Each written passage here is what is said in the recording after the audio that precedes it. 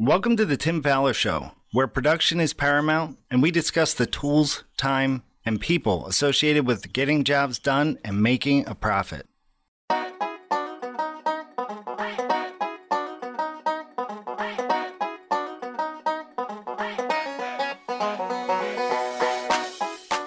On today's episode of the Tim Fowler Show, we will be talking about managing a large in-house labor staff with the help of special guest Nick Beasley of Adams & Beasley Associates in Carlisle, Massachusetts. Alongside Tim Fowler, I'm your co-host Steve Wheeler. Here is the Tim Fowler Show. Hey everyone, I'm Tim Fowler and welcome to the Tim Fowler Show. If you've been listening to these podcasts over the last few weeks, you've noticed that on many occasions the guests have been primarily project manager-based companies, where defining that by saying they have project managers, most of their field labor is outsourced to subcontractors. And so a lot of folks have moved that way, and I don't know exactly why, except I think it helps them control their labor costs a little bit. And perhaps it's just the culture that they want to build in their company.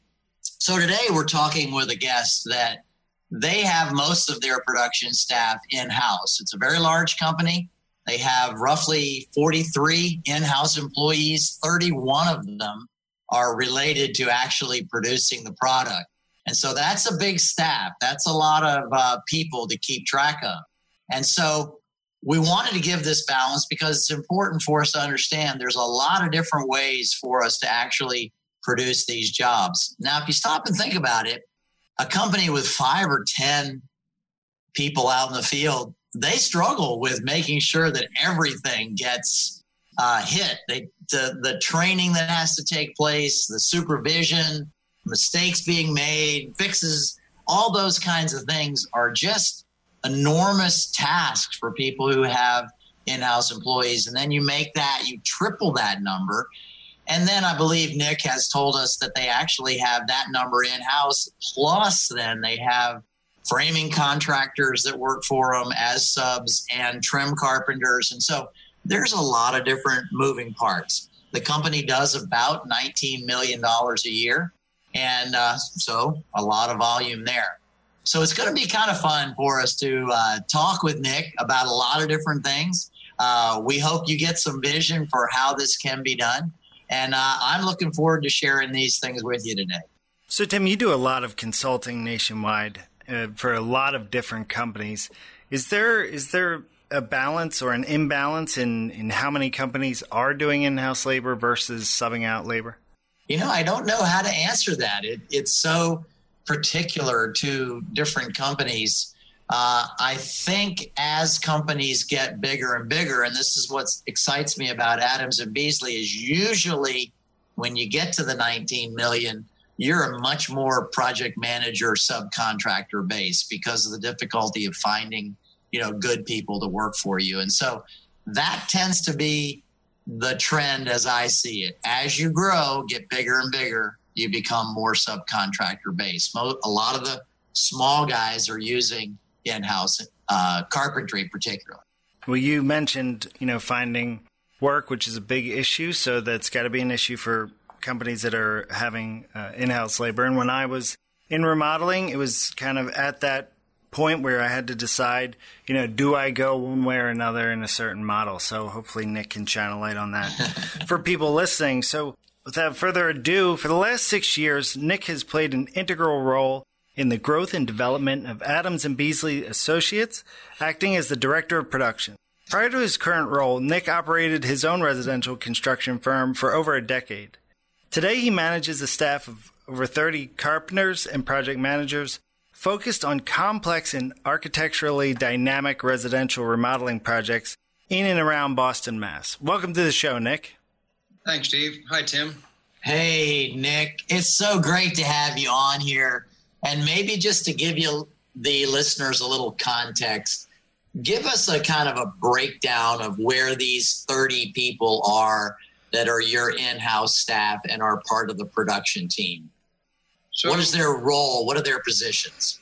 So we have 5 project managers. We have 5 dedicated lead carpenters We have 4 people in our estate care and small projects division, including they have an estate care manager who manages that group. We have our own in-house millwork shop, which has 3 bench guys and a millwork manager there. And then I think that leaves about 12 or so who are field carpenters that do a lot of our projects.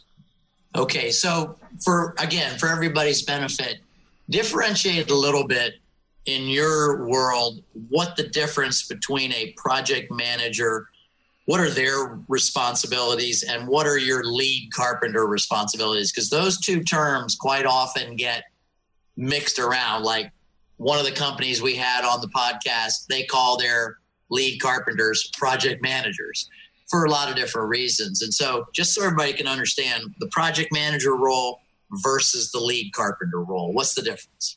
So in our projects, the project manager's role is to manage the project at a very high level. So they deal with budgets, they deal with sort of overall timeline, they deal with change orders, they deal with scope, they'll interface with the clients and the designers, and that's mostly their role. Where the lead carpenter's role, if you really think about them, as leading the production on the site. And so they will figure out what's happening the next couple of weeks, sort of on a more micro level, 1 to 2 weeks out, what staff we need, what materials we need, what needs to be ordered, what subs are going to be needed when, and that sort of thing.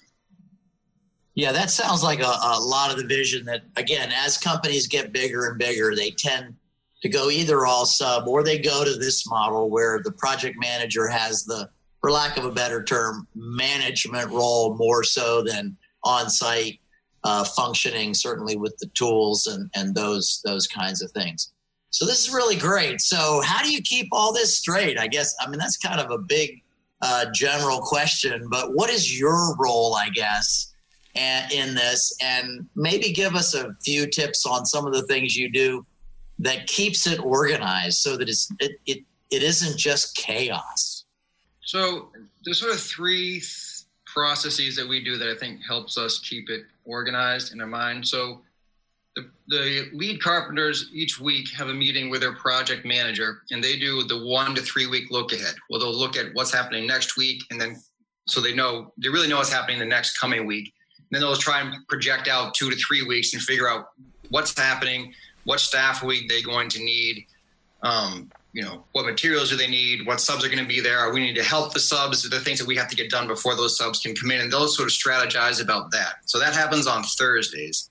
On Friday mornings, I have a meeting with the project managers, and then we'll go through the different jobs and we review budgets and we schedules in a general sense, but we have a labor distribution spreadsheet that we work on, and the PMs will sort of horse trade between who needs who and what's happening on their jobs. And oftentimes my role is sort of a referee between them, saying, it'd be nice if you guys had this, but I know that this job has a delivery date in 3 weeks and they need to push through this. And so we're going to throw some more labor towards him, and we'll get you, we'll cover you later on when you're going to need that same kind of help. And so, but for the most part, they're pretty good about coming in with knowing what they need and negotiating with each other. Rarely do I have to step in and say, this is the way it's going to be. So it's worked out as we've developed this process. They've gotten really good at it. And then on top of that, on Monday mornings, so after I have the meetings with the PMs, I go on Monday mornings, we have what we call a super Gantt meeting, which has all of our projects in production and all of our projects kind of looking forward. And we start figuring out, which PMs and which lead carpenters are going to go to which jobs when they're done next. And then how we keep everybody busy and what jobs are we going to have, are going to be super carpentry heavy, which is going to need a lot of our internal staff, versus what jobs are mostly sub heavy in terms of, outside trades, which is plumbing, electrical, HVAC, work that we don't necessarily do in house. And so we look at those and try and get a sense. And if we can see a jam coming or a crunch, then we'll start reaching out to our other carpentry subcontractors and talk to them about making sure that, in 3 months, we're going to need you to help us frame this. Can you kind of put us on your schedule so that we don't end up getting stuck, understaffed and overpromising on the project's delivery dates. That sounds really cool, getting this labor distribution spreadsheet set up. one of the questions that came up recently with the company I was working with was, what happens when you got that all set up and a change order occurs, and now the people I thought were going to be able to go work with you are now occupied with a $100,000 change order on a job, and they can't move. They can't go because I got to get this done. Does that throw everything into a tizzy because you got so many people to deal with? Well, that definitely adds some complexity to it. I think that our change orders don't come up that quickly, in that our change order process, not that it's slow, I think it's actually pretty quick, but we kind of know when they're coming and when it's not.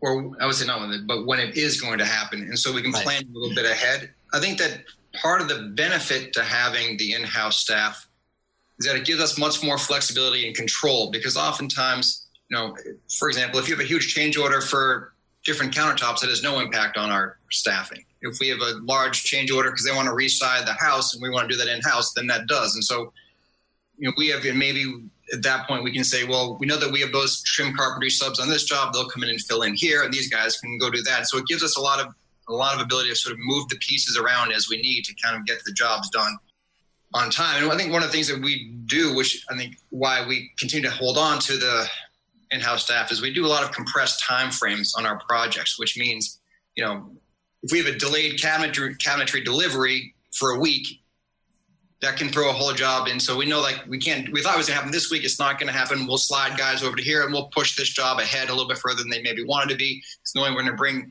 those guys plus some back here to bang out the cabinet install so we can get the painters in. All those pieces are constantly moving.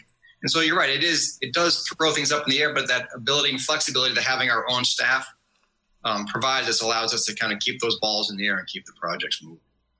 Now, do you keep a lead carpenter or 2 or 3 lead carpenters, or 1 lead carpenter, I guess, with the PM, or do they move around? Or do they stay as a team and that makes a great working environment so they kind of know how each other thinks, or do you move them around to create diversity or as needed? I move them around to create diversity. I mean, there are sometimes the way that things line up, they'll do a couple of jobs in a row, but I think it's good for everybody, because not everyone gets along great, that they go and experience somebody else. And additionally, if everyone feels like they all want this lead carpenter, then everyone will have a turn with that lead carpenter, and then they'll deal with somebody else. And some lead carpenters prefer using other project managers, just the way their personalities go together. So, which is actually, we have a monthly lead carpenter meeting. This is one of the things we talk about, which is what are the processes, really getting a lead carpentry process of how to deal with the managers together, so that as each lead carpenter moves to work with a different manager, they're talking the same language and they're using the same forms and they're doing the same process, so that it's consistent, so that no one's not reconfiguring the wheel each time they move on to a new PM lead carpenter combination. So Nick, one thing I think that causes hesitation for people to go the in-house labor route is the overall cost. So can you run me through how you do just the trucks, the tools, the insurance, maybe not too detailed in the insurance, but, just how you're managing having the uniforms, all the things it takes to outfit an in-house labor staff? Well, interestingly, we used to provide all of our tools to everybody, and we've actually been moving away from that process where Adams and Beasley would just give the tools. Obviously, we expect everyone to have their own hand tools. But the bigger tools, the table saws and the chop saws and the big compressors and so on, we used to just provide them for the job sites. And we've been moving towards specifically giving those to lead carpenters and or what we call senior carpenters, and saying, this is your saw. Well, either we bought and provided for them, and now they're supposed to be responsible for it. And that way they take much better care of the tools. We have, on the smaller scale, we have lists of tools that we expect each category of employee to have. So if you're an apprentice carpenter, then we expect you to have this set of tools. And before you kind of become a carpenter, you have to fulfill that list. And then carpenters are supposed to have these 30 or 40 tools. And once you have, if you're going to move into a senior carpenter or journeyman, then you should have these tools. And so we provide a tool allowance annually for them to help them develop that, but we also expect them to sort of invest in themselves and purchase their own tools, again, because they take much better care of them when they're their own tools and not so much when ABA provides them for them.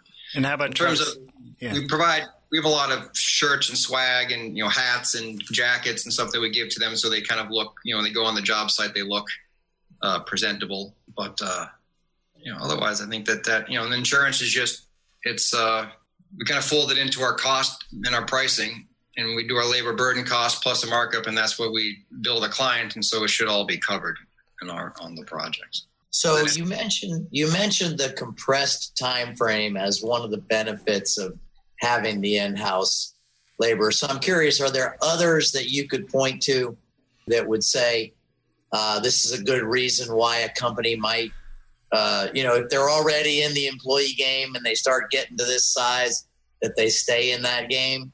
What are some other benefits that you see? Well, let's see. I mean, control of schedule is a huge thing, I think, for us. I think training of the staff and consistency of the quality of the work that we provide, everyone kind of speaking the same language, people knowing, when we do floor protection, everyone knows how to do floor protection the same way. It's the way that we feel confident that will be bulletproof. And we're not hoping that somebody else will do a good job. Skill development of the people that we have on staff. We're training them the way to do things the way that we like them. Again, floor protection, pocket doors, installing windows and doors, doing, there's 100 ways to do it, but if people can kind of do it the same way, they can do it quickly. How do you put together, a mitered trim? How do we install cabinets? How do we lay those things out? As you're training the younger guys up, it allows us to do better work.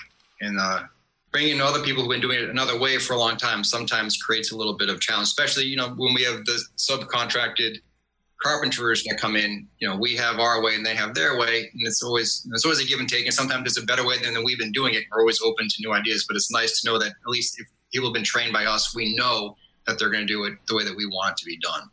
So you're talking about training and everything, and one of the things I hear from contractors all over the place is, I'm not going to train these guys. They're just going to up and leave me for $1 an hour. So what are you doing that you can keep 30 people on your staff that aren't just jumping ship to go to some other contractor? Because I know in the area where you guys work, there's some pretty good contractors, and the chances of losing somebody in this market is huge. So anything you can think of maybe that the company does that really helps to solidify you're on the staff, we love you, and please stay? Well, we pay pretty well. I think that helps. we have strong benefits, so I think that helps.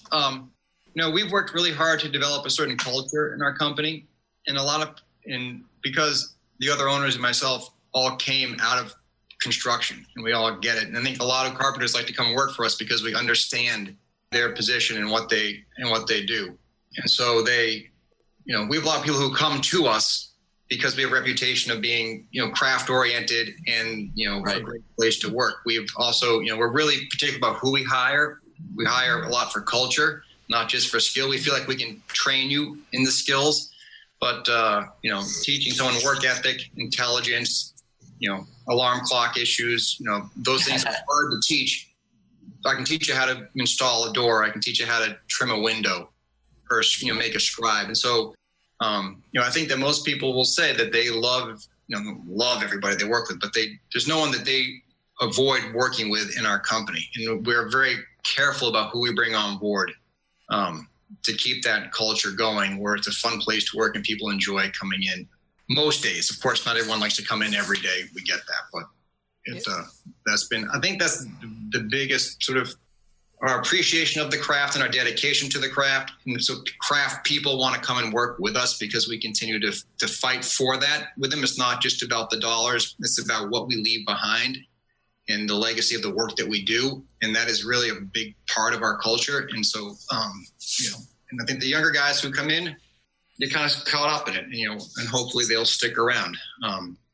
They always could go on. I think I think that we pay really competitively, and that helps people. It makes it less enticing for them to go and look for another dollar somewhere else, when they have they feel like they're included. And we do appreciate them, and we have, a good bonus structure, and we have good parties, and we, try and say thank you a lot to the staff.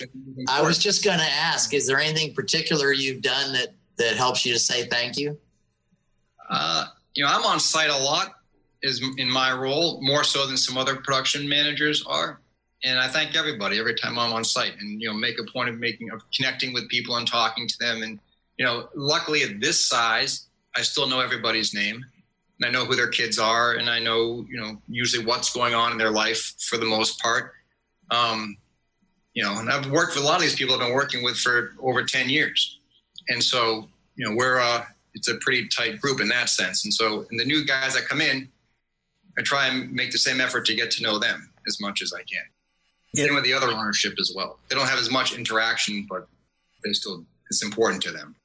Nick, Richard Branson has a great quote to kind of follow up exactly what you've been saying. It says, train people well enough so they can leave, but treat them well enough so they don't want to.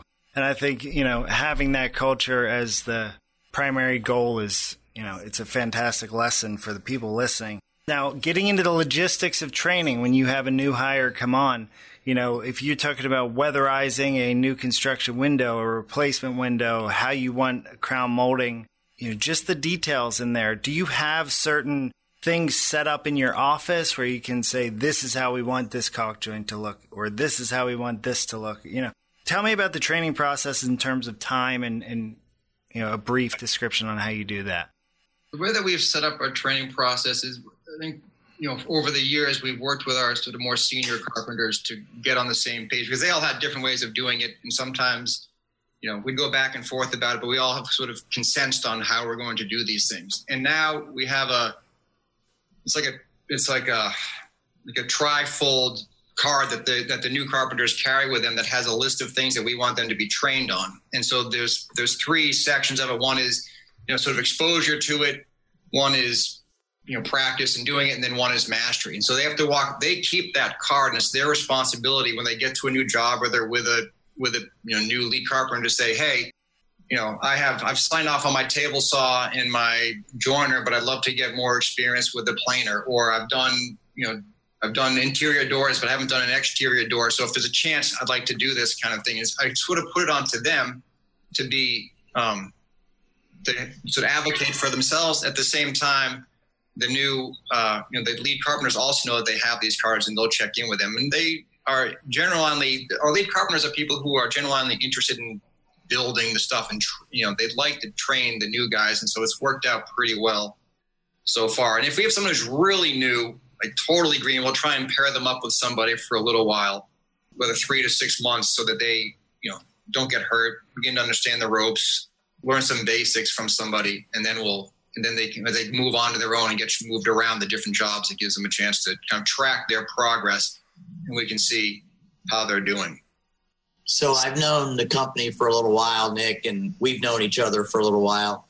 I know you haven't been 19 million and this size, just overnight. Where did you find all these people? I'm sure there's going to be people listening in on this that go like, yeah, I'd love to do that, but I can't even find somebody that can drive a nail, And so I'm really curious as to how I know it takes a little bit of time, and it maybe happened over 10 years, but where do these people come from? You mentioned some come to you, which I can respect, but are there other sources? Are you doing anything actively that recruits people to the company?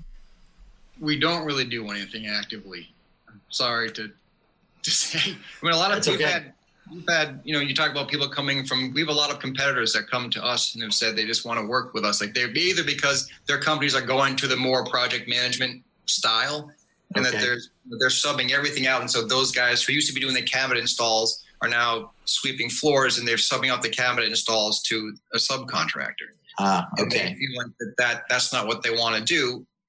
They want to, be doing the cabinet installations and that stuff. And so they've come to us because we continue to do that work ourselves.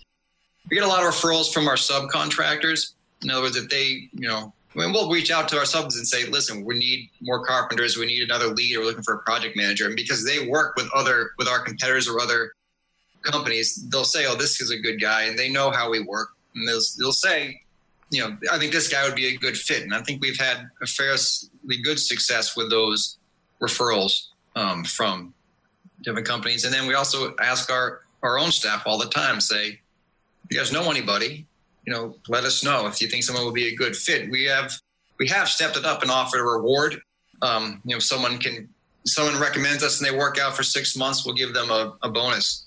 And that we've gotten 3 people that way, just through our own staff, where people, more necessarily thinking about the fact that we were hiring. And it's also important to let your staff know that you are hiring, because if they don't know that you're actually actively looking or what roles you're looking for. And so they may not be, we ended up with another estimator through one of our project managers because he knew her from another life. And so you just never know how those things will come together. And so, but we don't advertise. We've tried going to the trade schools and so on, but that's pretty hit or miss.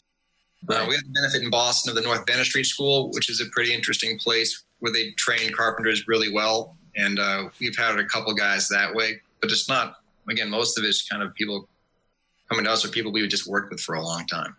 Really cool. So as we start wrapping it up, Nick, is there any little pearl of wisdom, any little insight, anything we haven't talked about already that you might pass on to people who are thinking about, keeping to the employee model, even though they're getting to be up in the $6, $8, $10 million range, where a lot of companies are just thinking about the subcontract thing? I mean, it is challenging. And I know that the fear exists about, it's easier to do when everything's booming like it is right now. And it's easier to keep everybody busy. And there's that fear of what do you do when it's not a great economy. But I think that for us, the benefits of just the control of schedule, the control of quality, the clear expectations that we have going into projects outweighs the benefit of, the ability to sort of shed guys easily and bring them on easily. Because I don't think that it's actually that easy if you get into a pinch to bring in a good quality subcontractor to help you get out of the pinch. Like, you're going to be stuck with whoever's available. And I think that has the implications of doing a bad job or having a sub-ideal product left behind because we got stuck in a pinch because of whatever sets of reasons is untenable for us. And so we feel like it's really important to keep, our quality is what sells itself and continues to promote the company going forward. And to give that control away to somebody else, whether I end up with someone's B crew or their C crew instead of their A crew, you're stuck. And we feel like that's too much of a risk for us. And we'd rather take the risk of how do we keep these guys busy when things slow down a bit and how do we get creative that way later on, as opposed to jeopardizing the projects as we are. Well, Nick, this has been fantastic. It's great information for our listeners. I know a lot of people, go back and forth with this. So I really want to thank you for your time today. And thank you for joining us on the Tim Fowler Show. We wish you continued success and look forward to having you back in the future. Thank you. Take care, guys. Thank you. Thank you, Nick. So, Tim, I think this was eye-opening for me. I thought there was a bunch of different, great details here. What's stuck out for you? Oh, I think it's just important, everybody, to remember that there's a couple of different ways to do this, and there's benefits and struggles for each of them. And Nick and his partners there in the business have really focused on a quality craftsmanship as well as control.